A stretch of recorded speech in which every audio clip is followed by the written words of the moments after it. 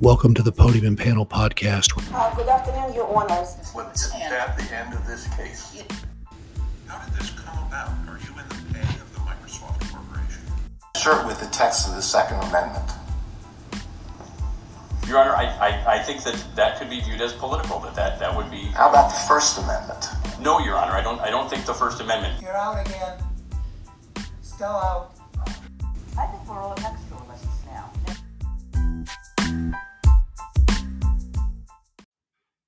This is Dan Cotter. In today's episode 7, we have a packed podcast. In addition to discussing the BP versus Baltimore case at the Supreme Court on the issue of whether there is federal common law for public nuisance claims arising out of greenhouse gas emissions to support removal, and then we have 3 recent corporate cases before the Illinois Supreme Court and the Illinois Appellate Court addressing the alleged breach of fiduciary duties by employees, directors, and corporate officers, and the scope of the duty of loyalty of the same. And those 3 cases are Indec Energy Services, Inc. versus De Podesta before the Illinois Supreme Court, Walworth Investments, LG, LLC versus Mu Sigma, Inc. before the Illinois Appellate Court, 1st District, and Roberts versus Zimmerman before the Illinois Appellate Court, 2nd District. And then finally, we're going to discuss an interesting case, a cert petition in Mama Joe's versus Sparta Insurance, a very interesting 11th Circuit pre-COVID-19 business interruption case that examines state regulation of insurance. With that, Pat, let's turn to the first case today, the BP case, the Supreme Court case. And I'm going to talk about this interesting case. It really presents a question of statutory interpretation involving the provision authorizing appellate review of certain remand orders. The relevant provision of Section 1447D authorizes appellate review of a remand order where a ground for removal was the federal officer or civil rights removal statute, and a lot of time was spent, as Pat will talk about, with respect to whether you can remove part of an order. In this case, the mayor and city council of Baltimore, Maryland, filed a claim and sought relief in state court against 26 multinational oil and gas companies, alleging that the companies contributed to and were responsible in part for climate change, and that the company's actions caused injury to the city of Baltimore. 2 of the companies filed to move the case to federal court, claiming that the issues raised concerned and were governed by federal law. Baltimore filed a motion to remand the case back to state court. They wanted to be in state court. The district court granted Baltimore's remand request and denied the company's removal request. The companies appealed to the 4th Circuit, and the court affirmed the district court's ruling, granting Baltimore's remand request. At the court, an issue was the question of the review of an entire order and not just certain issues. Pat, do you want to discuss the oral arguments in Supreme Court hearings that took place recently? Thank you, Dan. And yes, this is quite the case. It is a procedural, cornucopia because we have state law and federal law claims. We have removal procedure. We have the distinction between being in state court and federal court and why people want that. We have issues regarding Rule 11. We have policy concerns of both a domestic as well as an international dimension that the Supreme Court has to consider. This is all the kinds of issues and a circuit split that led to, at least I'm sure, was part of the reason why the court took the case in the first instance. And that will come to something we talk about when we get to the Mama Joe's case as some very creative lawyering. We're going to see when we discuss that, trying to get the court to take this case. So, and briefly, Pat, as we've talked about on prior podcasts, defendants in many instances might want to be in federal court, right? And plaintiffs want to be in state court. Not all the time, but that's just kind of the dichotomy at play here. And a lot of fight over it. There is. And Justice Kavanaugh, we're going to talk about that. We'll get there. But I really think the Supreme Court, in any court of review, it's important to keep in mind that these are courts that are they're writing for other cases. They're writing to create a policy. And so they are oftentimes looking at issues beyond the one that may be in front of them, because they've got to look at what will be the effect of this decision. That's always very important to keep in mind, especially in a case like this. that has both domestic and international implications and broad implications for the wider economy. Right. So let's start at the beginning, which is what happened here. As Dan said, the city and county of Baltimore filed a public nuisance action in Maryland State Court against a group of oil and gas producers, energy producers, for climate change, particularly because of sea level rise in the Chesapeake Bay. Fine.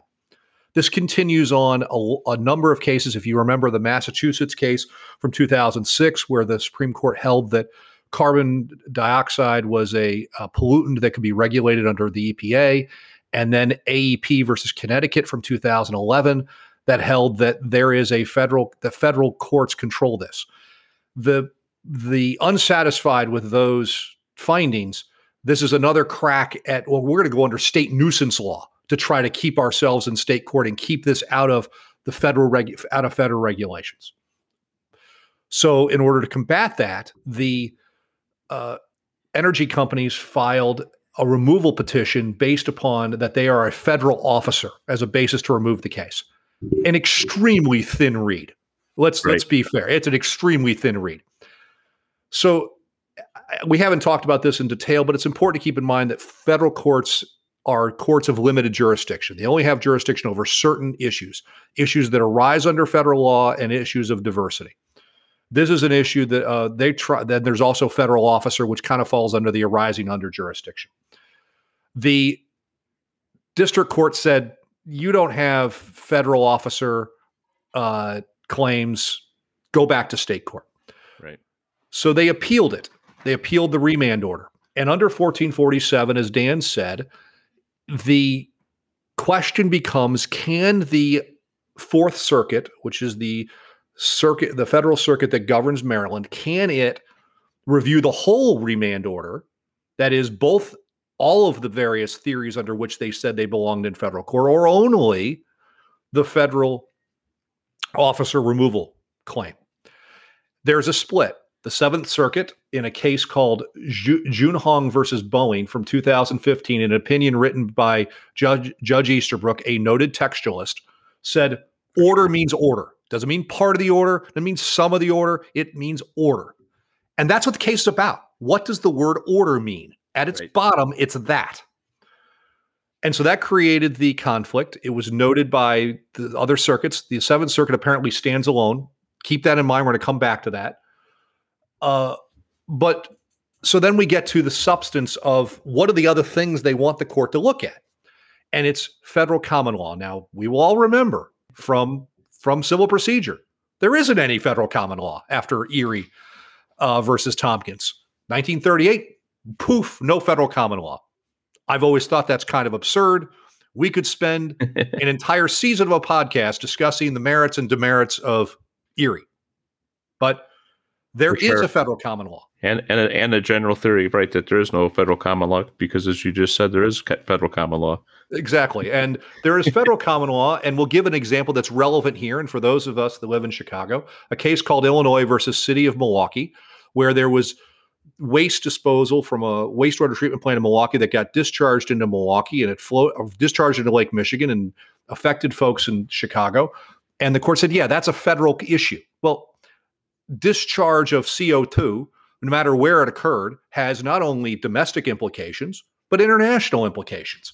Right. So the idea that we're going to have a 50-state patchwork of state nuisance laws related to CO2 emission seems like that's the place where federal common law belongs. And that's the argument of the petitioners here, is that this is something that has to be governed at a federal level, whether it's administrative or in the federal courts. There has to be one law. There can't be 50 or more laws on this question. We'll see. Because the actual question they have to ask is, can they even look at it? Did Congress, because Congress controls what the jurisdiction is over the federal courts, they can, with the exception of the original jurisdiction that the Supreme Court has, diversity jurisdiction and other forms of jurisdiction in federal court are made and taken away by Congress. Congress controls that. with the exception, as I said, of the Article 3 things over which the Supreme Court has original jurisdiction, which this case doesn't fall into. Nope. So then why did the defendants, and this is the question Justice Kavanaugh asked, and he asked both petitioner and respondent and didn't get the answers he liked. Why do you want to be in federal court? Counsel for petitioner. Why do you want to be in state court? Counsel for respondent. And he got what he called legal answers. He wanted a practical answer. He wasn't getting the practical answer. Now we all know the answer. Right. The answer is because for a variety of reasons, Daubert in federal court, generally procedures are more rigorous in favor of defendants, and juries are drawn from a wider, so for example, instead of a Cook County jury in state court in Cook County, you're going to draw from the entire Eastern Division of the Northern District. So you're going to draw from the Collier counties. You're going to draw from you're going to draw from the entire area. That's a much more favorable jury pool. As an example, to liken it to those of us who are in Chicago. We also saw this question come up in Thornley versus Clearview that we looked at. Why do you want to be in state court? Why do you want to be in federal court? We all know the answer. No one apparently wants to just be honest. It's about money. Defendants think they're going to go do better in federal court, and plaintiffs think they're going to do better in state court. And in most cases, they're both probably right. But then we have so then there's the policy question, not only of who's supposed to make this policy, federal agencies, federal courts, state courts, whoever. But then we have the policy of everybody deciding to make some frivolous claim that they're a federal officer in order to get themselves in federal court in order to review the entirety of the order. And that was a big point made by respondents, is if you do this, this is what's going to happen. And the response from the petitioner was, hold it. They're subject to Rule 11, number 1, which is the rule that governs you can't do frivolous pleadings. And there was a distinction, this very thin distinction made between frivolous and meritless. Right. Okay. Okay. I think this case, the federal officer argument was probably more in the category of meritless as opposed to frivolous, so it probably wasn't sanctionable. But the other point that they made, and it's really important for this kind of high level, big time, high stakes litigation at this level, is that the lawyer for the petitioner in his closing remarks. So this is the very end to which there's going to be no response, and oftentimes very little, if any, questioning by the justices at this point in the argument.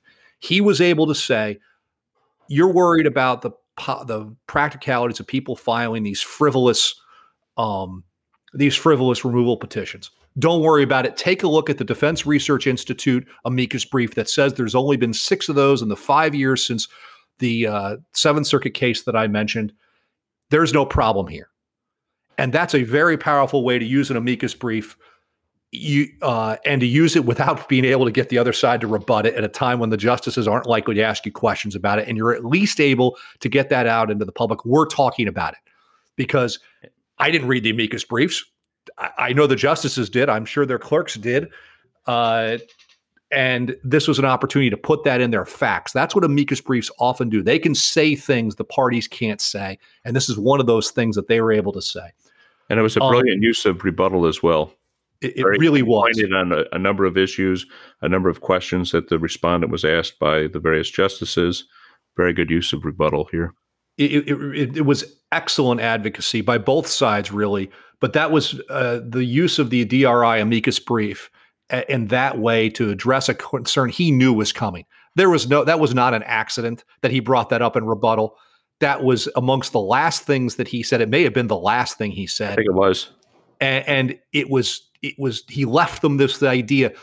There's no problem here, justices. We're going to be okay. The policy, this isn't going to cause a problem.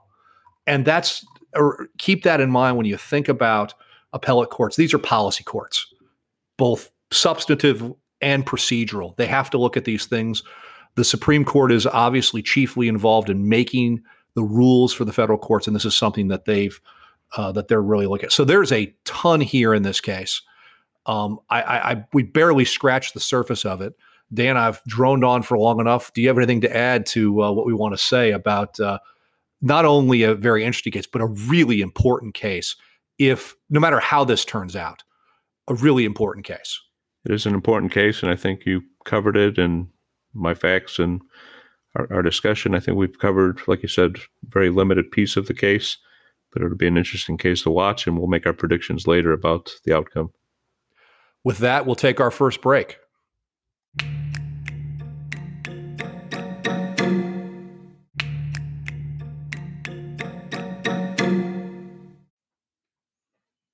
We're back for our second segment, and the second case today is actually the three-pack of fiduciary cases that we mentioned at the outset.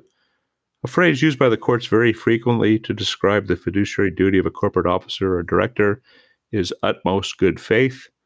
Corporate officers and directors as fiduciaries have an obligation to refrain from acting in their own best interest with respect to decisions made in their fiduciary capacity, where doing so would conflict with the interest of the corporation or its shareholders.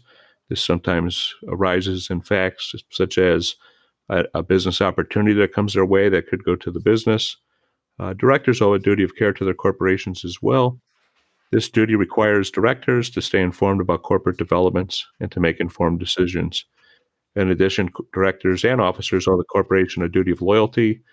This duty mandates that the best interests of the corporation take precedence over any personal interest the director may have or officer. For example, directors cannot compete with the corporation or usurp a corporate opportunity for personal gain. With that brief background, Pat, why don't you tell us about the first case, Indec? Thanks, Dan.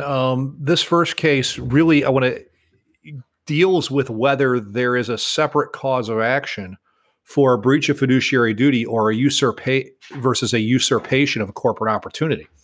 The Indec case Indec is a energy company that runs a variety of energy projects around the world, and natural gas, and other kinds of power facilities around the world. And two of their officers left and took what the plaintiffs claimed was an opportunity to run some gas-fired plants down in Texas with Merced Energy. They created their own entity, and the trial court found that they had breached their fiduciary duty and ordered them to disgorge their salaries for the period of time during which they were still working ostensibly for Indec, but didn't have this highest duty of loyalty to they were business development guys, and they're out developing their own business. You can't do that, it turns out. But the question was, did they do a separate thing of usurp a corporate opportunity? Or is that separate? And that's really the question that's being asked. The trial court held that the plaintiff had not proved that it was separate. The appellate court reversed, and that's the question presented to the Supreme Court in a situation, because their argument is it can't be that it's just a duplication of the fiduciary duty claim. It's got to be something separate, because there's additional remedies that are available for this usurpation claim. And then the questions become, was a corporate opportunity actually usurped? Was there actually an opportunity? Could Index still have taken advantage of the opportunity? All of these kinds of things. So they go into this situation already having been found and not appealing, it seems, that they breached their fiduciary duty. Do they also usurp a corporate opportunity? And with that, Dan is going to tell us about the second case, which is Walworth versus Sigma Mu before the First District. Thanks, Pat. And Walworth was an interesting case. Pat Ryan, the founder of Aon and Ryan Specialty Group, has an investment vehicle, Walworth, that he alleged was swindled out of millions by a company, Sigma Mu, that misrepresented growth. There was arguments about Delaware law, and that petitioner argued and alleged it was a bad interpretation of Delaware law. The case was interesting because at the beginning, there was a request that a comment be made that there are significant items under seal and that remain under seal. And so the oral argument was not under seal, so that all of the participants had to be very careful in how they went about arguing the case and not disclosing facts.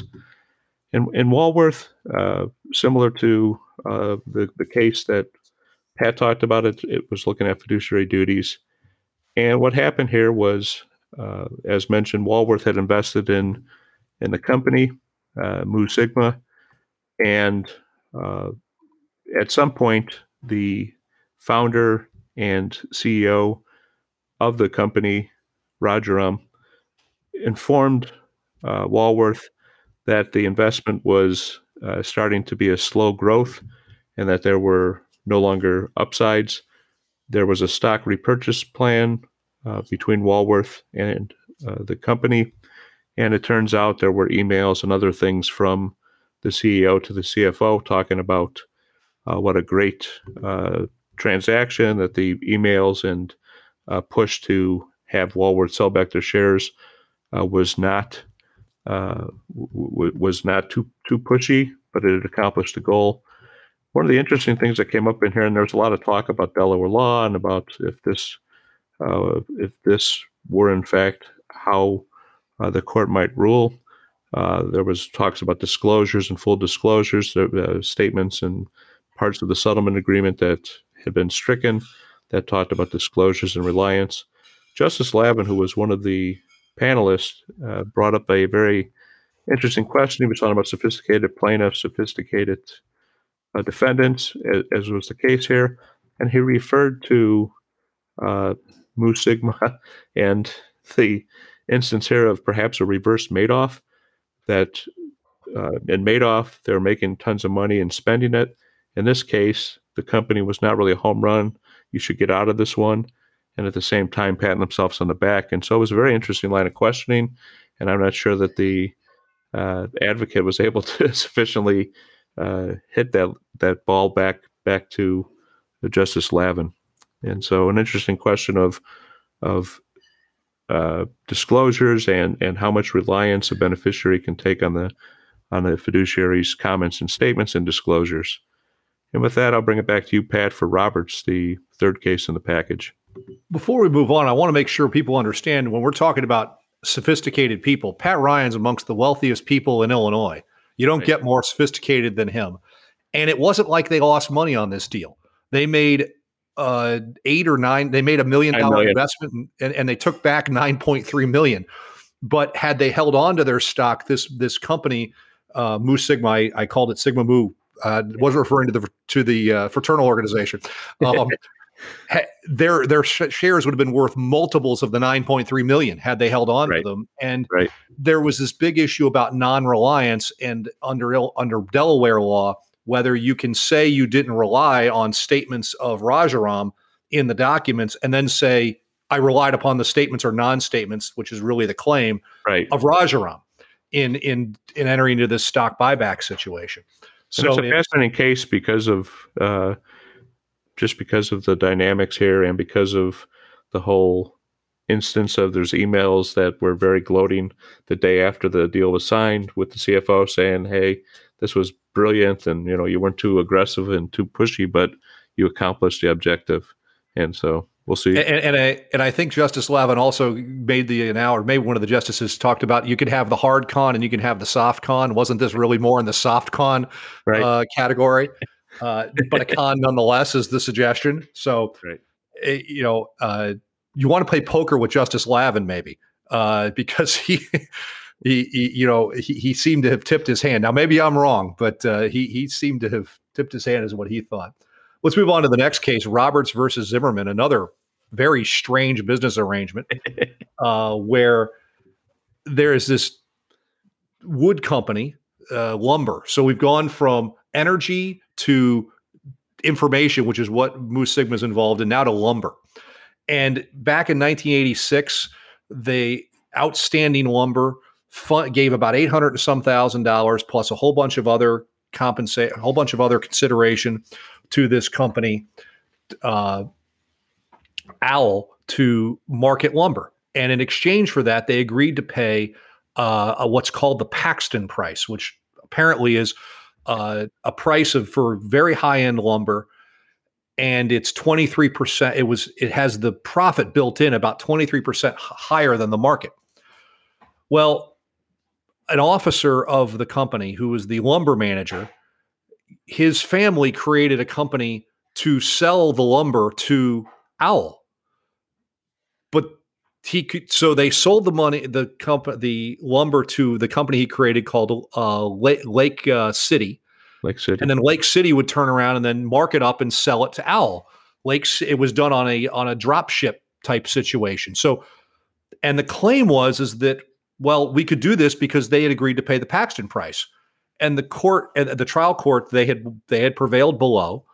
And there was both a breach of fiduciary duty claim against the officer who did this, as well as aiding and abetting claims against the husband or the husband and wife who were the parents of the lumber manager.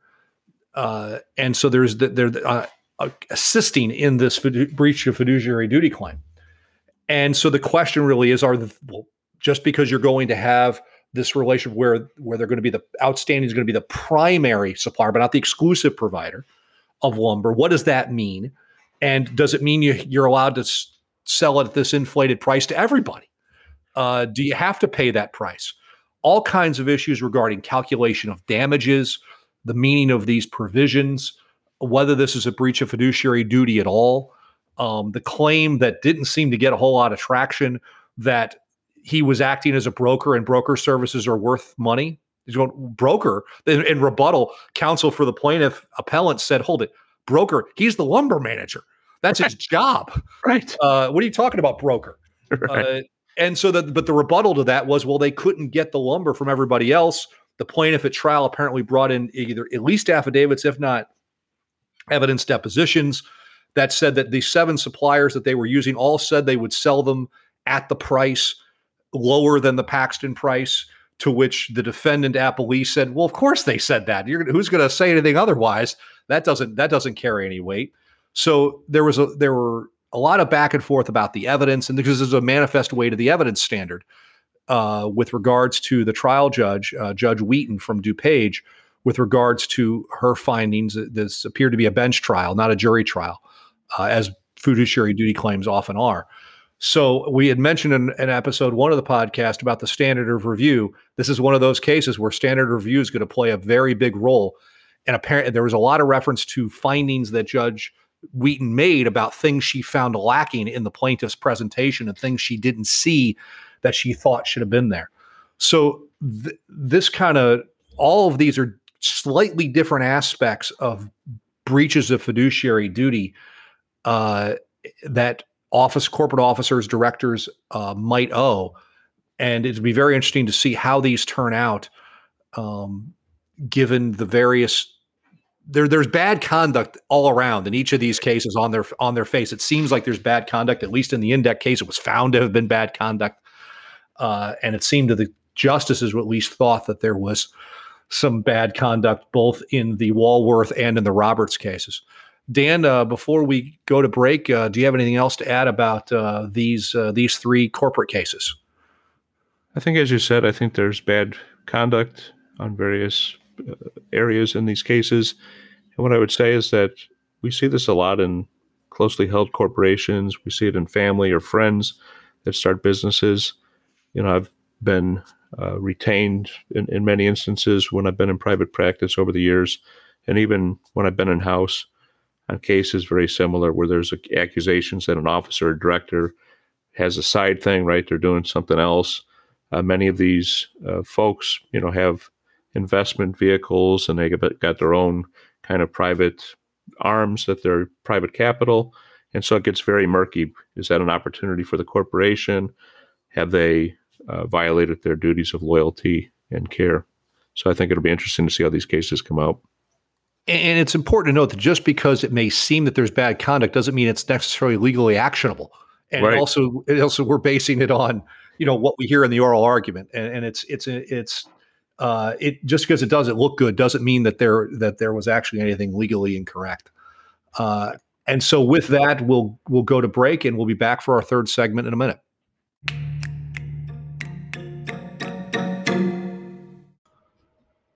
Hey, Podium and Podcast listeners. If you want to get in touch with the show, you can drop us a line at podiumandpanelpodcast@gmail.com. Please let us know about cases you're interested in or guests you'd like us to interview. You can also follow Dan and I on LinkedIn, as well as the Podium and Panel Podcast page on LinkedIn. We look forward to hearing from you.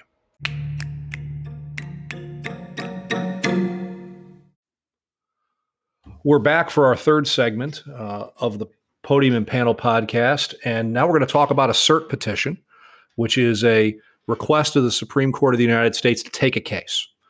And with that, Dan's going to tell us about Mama Joe's versus Sparta Insurance. Can't make up this name. No. Dan, take it away. Thank you, Pat. And Mama Joe's was doing business as Barry's, and I don't know what kind of restaurant it is, but in any event, it was in Miami. It's an interesting petition for cert that raises questions on direct physical loss and trying to get a circuit split, as Pat talked about earlier with the BP case, where there's circuit splits. Oftentimes, the resort is to go to the Supreme Court to get consistency or to resolve that dispute.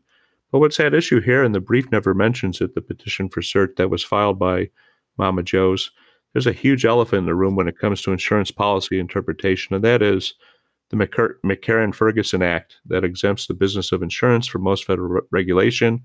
The act passed in 1945 in response to a decision of the Supreme Court, United States versus Southeastern Underwriters Association, which held that the Sherman Act applied to insurance, and Congress almost immediately turned to the McCarran-Ferguson Act to say, nah, when it comes to antitrust and when it comes to most regulation of insurance at the federal level, the states have control. We'll see if the court grants cert. The petition itself is very interesting, and if the court did take it and address these issues, it would be very important for these COVID-19 business interruption cases that Pat and I are aware of, and many of you may be aware of, that are promulgating across the country at state and federal courts in droves. So the petition notes the issue. The central question in this matter is what constitutes physical damage to property for the purposes of triggering coverage under an all-risk insurance policy. And amongst the jurisdictions, it's generally agreed that an all-risk insurance policy covers all fortuitous, direct, and physical losses that are not specifically excluded or limited. The circuit courts are also split as to what constitutes direct physical loss, and that's what the Mama Joe's petition is seeking to have resolved by the Supreme Court. In the underlying case, the 11th Circuit found that the provision for direct and physical losses excluded coverage for items needing cleaning but not replacement, such as sophisticated awning systems in this case. And there was roadwork construction in Miami that impacted the restaurant back in like 2013 through 2015. A lot of dust and dirt that impacted the ability of Mama Joe's to be clean and to be able to fully operate their restaurant business. You don't want to eat your berries covered in dust is essentially the idea. And so it caused, business interruption, which is money you get from an insurance company in the event your business is interrupted because of some loss or damage to your property. And that just so folks understand what these things are, which have obviously been a big deal in this COVID-19 litigation. Does the virus getting into your business constitute a direct physical loss when the virus sits on the door handles or on the surfaces inside? That's where this comes from and how they tried to tie it in. So, and just to show you this, the decision at the 11th Circuit was in August 18th, 2020. It came out, and the petitioner in their brief mentions that at the time the 11th Circuit issued the opinion, this question, as Pat just noted, affects hundreds of thousands of policyholders potentially. And as of the date of the petition, so 4 or 5 months ago, that 11th Circuit opinion that said that cleaning does not constitute physical loss has been cited in over 50 briefs directed towards COVID-19 claims. So it's a significant question. There's a split. The First, Second, Eighth, and 10th Circuits have held in favor of coverage for policyholders, given the term a more expansive definition. On the other side, the 3rd, 5th, 6th, 7th, 9th, and 11th Circuits have held in favor of the insurers, given the term a more narrow definition against coverage. And there's also Daubert issues, but this is going to be an interesting case to see if the court grants cert. As we will discuss shortly, this might be an issue of our rule of the week. And Pat, you want to talk a little bit about whether you think the court will take this case and your thoughts? Dan, thank you for that excellent exposition of this. And it's, as we talked about earlier, the Supreme Court only takes cases typically that present circuit splits or present significant policy questions. And what the petitioners have tried to do here is to articulate both to articulate a split of authority, which Dan just talked about. There's a real split. And then whether there's an issue of national import, this COVID-19 cases, they want to have the Supreme Court decide this issue. And then you have a federal procedural question, application of Daubert, which is the case that deals with how experts and whether experts can testify in the district court's role as gatekeeper, and that's one of the reasons why defendants oftentimes like to be in federal court. Now, this is very clever lawyering. They are throwing it all out there. I don't think it's ultimately going to be successful because the split is on an issue of state law, as Dan mentioned. The split really needs to be on a question of federal law. And if you look at the cert petition, one of the questions that they are required to put in a cert petition is, does this have a constitutional dimension to it? And they had to, because they were being honest, there's not a constitutional dimension. I can't remember the last straight insurance case that the Supreme Court took. The last case that did touch on insurance that I can recall is a case called Sveen versus Mellon. That wasn't an insurance case. It was a contract clause case.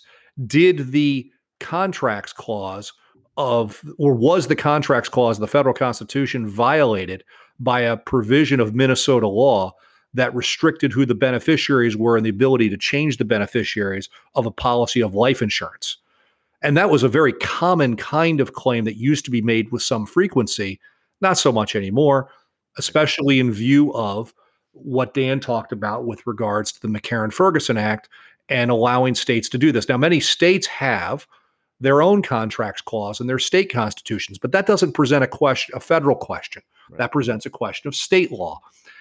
And Dan and I both handle a fair number of insureds type matters, both in state and federal court, both for insurers and insureds. And when you have one in federal court, I pretty much think the Seventh Circuit is the end of the road. At no point have I thought I'm getting some interpretation to the Supreme Court. That is a waste of, generally speaking, would be a waste of a client's money unless we can come up with some constitutional issue. In federal court, the Seventh Circuit is, or whatever your circuit you're in, is usually the end of the road because there's just not a federal question presented that's going to interest the Supreme Court. Now, they've tried very hard here, and again, I give them a ton of credit for the effort here. I don't think they're going to be successful, but it's a very interesting brief. And for those that handle matters in this area, I commend the brief to you. It's available on SCOTUS blog in Mama Joe's versus Sparta Insurance. You can find it online. We'll link to it in the show notes. And it's a very interesting brief. And as I said, I commend it to you, those that practice in this area. It's got a very good synopsis of the law. And it is a very, very well-written brief. I don't know if it'll be. I don't think it's going to be successful, but it's a very well-written brief, and it's, for obvious reasons, it has issues of national import, which may intrigue some on the court.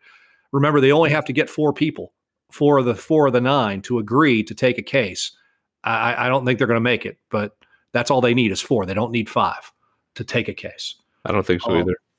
So with that, Dan, do we want to go to predictions sure to go wrong? I think so, and I think we've already made the predictions on this case, Mama Joe. So on the BP case, what do you think is going to happen with that? I think the conservative majority is going to exercise its weight, and I'll even give you a number.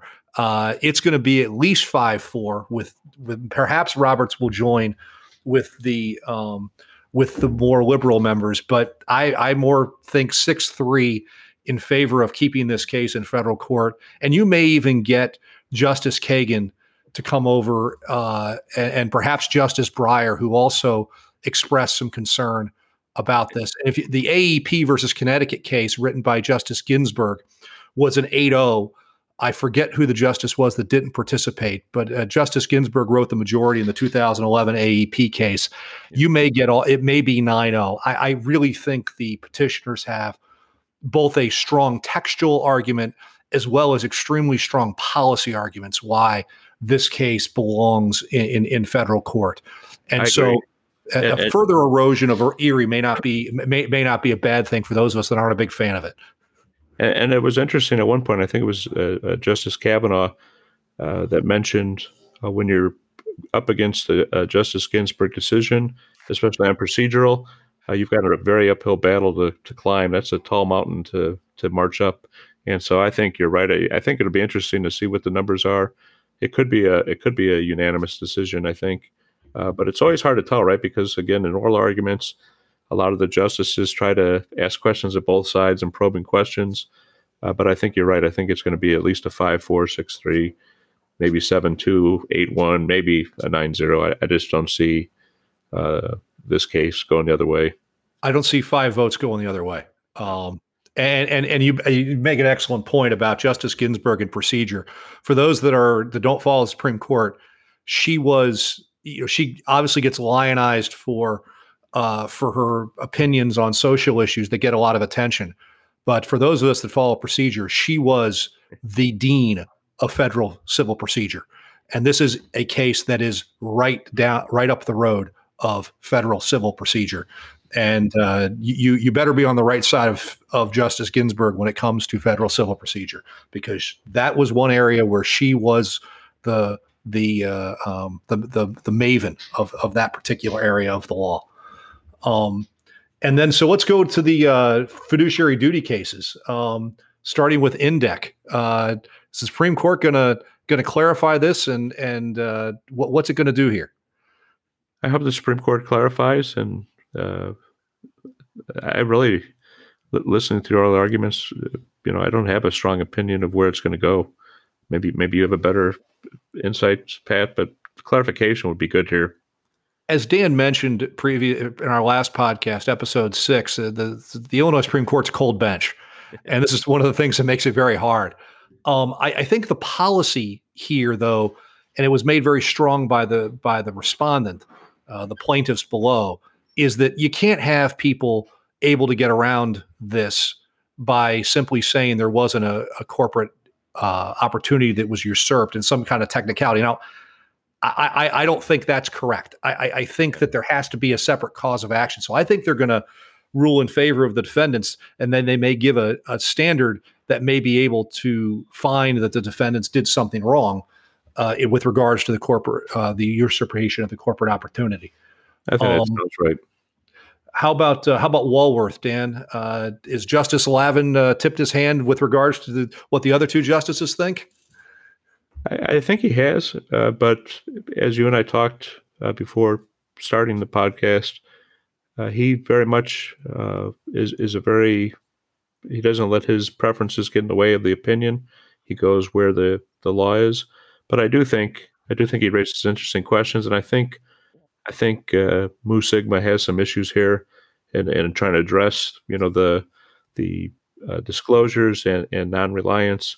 Especially in this case where Section 3 of the contract, they struck out language about reliance upon certain disclosure or none. And the petitioner was very clear in this case. She said it's not a case of reliance. It's a case of misrepresenting what or not producing the facts from which the other side can make a decision. Offsetting that in this case is the interesting fact that, again, the plaintiff here is not by any means unsophisticated, one of the most sophisticated investors around. And so that might be the biggest challenge in this particular case. Agreed. And I think that that said, I think that the petitioners probably got the better part of the argument. I think that they, but hard to predict what an Illinois court's going to do with Delaware law. I agree. I don't know if certification is available in this particular context with regards to the Delaware law, but that might be something they take a look at. And petitioner was very clear on that too, saying, look, if you rule this way, then it's going to be an outlier, and Delaware law is going to be so peculiar that it doesn't make any sense. And for those that are unfamiliar, Delaware law is the place for corporate law, even at the trial level opinions. Their chancellors there are very powerful opinions and looked at throughout the country, as the Chancery bench there is extremely well respected around the country. The last case is Roberts, which I think it was a rough ride for the defendants, respondents at the oral argument. Justice McLaren in particular gave the respondents a tough time with some of the arguments that they were advancing. I expect a reversal in some form with regards to Roberts. There's a lot of issues we didn't get into, and some procedural complications with regards to jurisdiction. But I expect a reversal of some variety in favor of the plaintiff petitioner, plaintiff appellant out of that case. I agree. The facts here are just not very favorable to the defendants here. nor is the language of the agreement. Right. Very true. And that brings us to the rule of the week. And it's not really a rule, as it turns out. Sometimes the Supreme Court looks at a case and says, we shouldn't have taken this case. And that's called a dig. And you'll hear that referred to in arguments sometimes. What's a dig? Dismissed as improvidently granted. And that's what the Supreme Court did recently in a case called Shine Inc. versus Archer and White Sales, which is a really important case if they had decided it. I'm going to link to my post on LinkedIn with regards to that decision. This was the second time the case had been to the Supreme Court, which is an accomplishment in itself. It is. They've been fighting over 8 years over an arbitration clause. Right. And then it gets digged. So, it's a quote opinion. That's one sentence per curiam. The case is dismissed as improvidently granted. In other words, we never should have taken this case. Sorry to waste all your time, folks. See you later is essentially what that means. It's a very interesting tool that the Supreme Court uses. And in the same list of orders in that week, they also dismissed the emoluments cases. They ran out the clock and then said that those were moot, and they used the vacator ruling, which is very similar as well. Like, okay, we granted certain these cases, but now they're moot, so we direct the appellate courts we remand with instructions to dismiss as moot is no longer, by happenstance, the facts no longer are in question. And so you mean when the president is no longer the president, you can't come after him for a violation of the emoluments clause? Exactly. And it's interesting because, this court, there was some discussion on LinkedIn about Mose and the cases that are granted cert. The Roberts Court is much slower and has a much lower, smaller docket than the Rehnquist Court. That's a trend that's been going on for decades at the court in terms of cases granted cert and actual substantive arguments. And this is examples of how they dispose of some of those cases to get rid of some things in their docket that they do not want to address, or, as you said, that they dig it. And probably nothing worse if you're the advocates to get a one sentence. You have no clue of why it was improvidently granted, but there you have it. And we've gone a little long in this segment, but I think that trend that Dan talks about, there were only 54 signed opinions the last term, and some of that obviously had to do with with COVID, and some of those cases have been kicked over to this term, and we'll see a pickup from that because they had to take that break for about 2 or 3 months in arguments, so that slowed things down.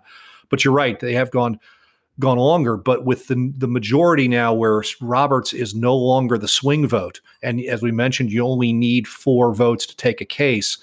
I think you may see an upswing, and whereas Roberts was in the majority, I think all but one case last term, he's going to find himself not in that position. And when he's not in that position, the most senior justice who is in the majority, which may often be Justice Thomas, assigns the writing.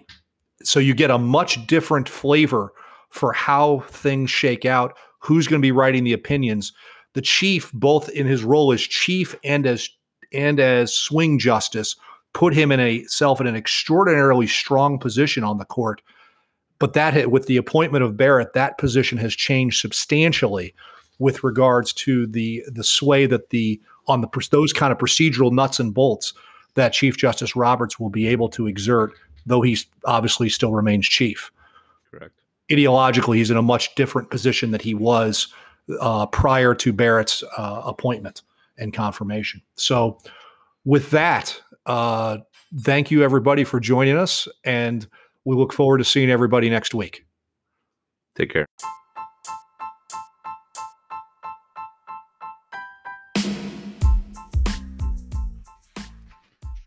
I'm Dan Cotter, and on behalf of my co-host Pat Eckler, we thank you for listening and look forward to having you join us again.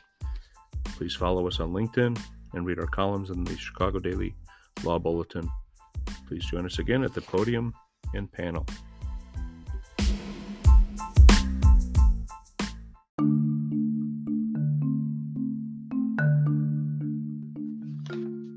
Each episode on the Podium and Panel podcast, We will cover several oral arguments and decisions in civil matters at the Illinois Appellate Court and Illinois Supreme Court, with the occasional coverage of SCOTUS and other appellate courts.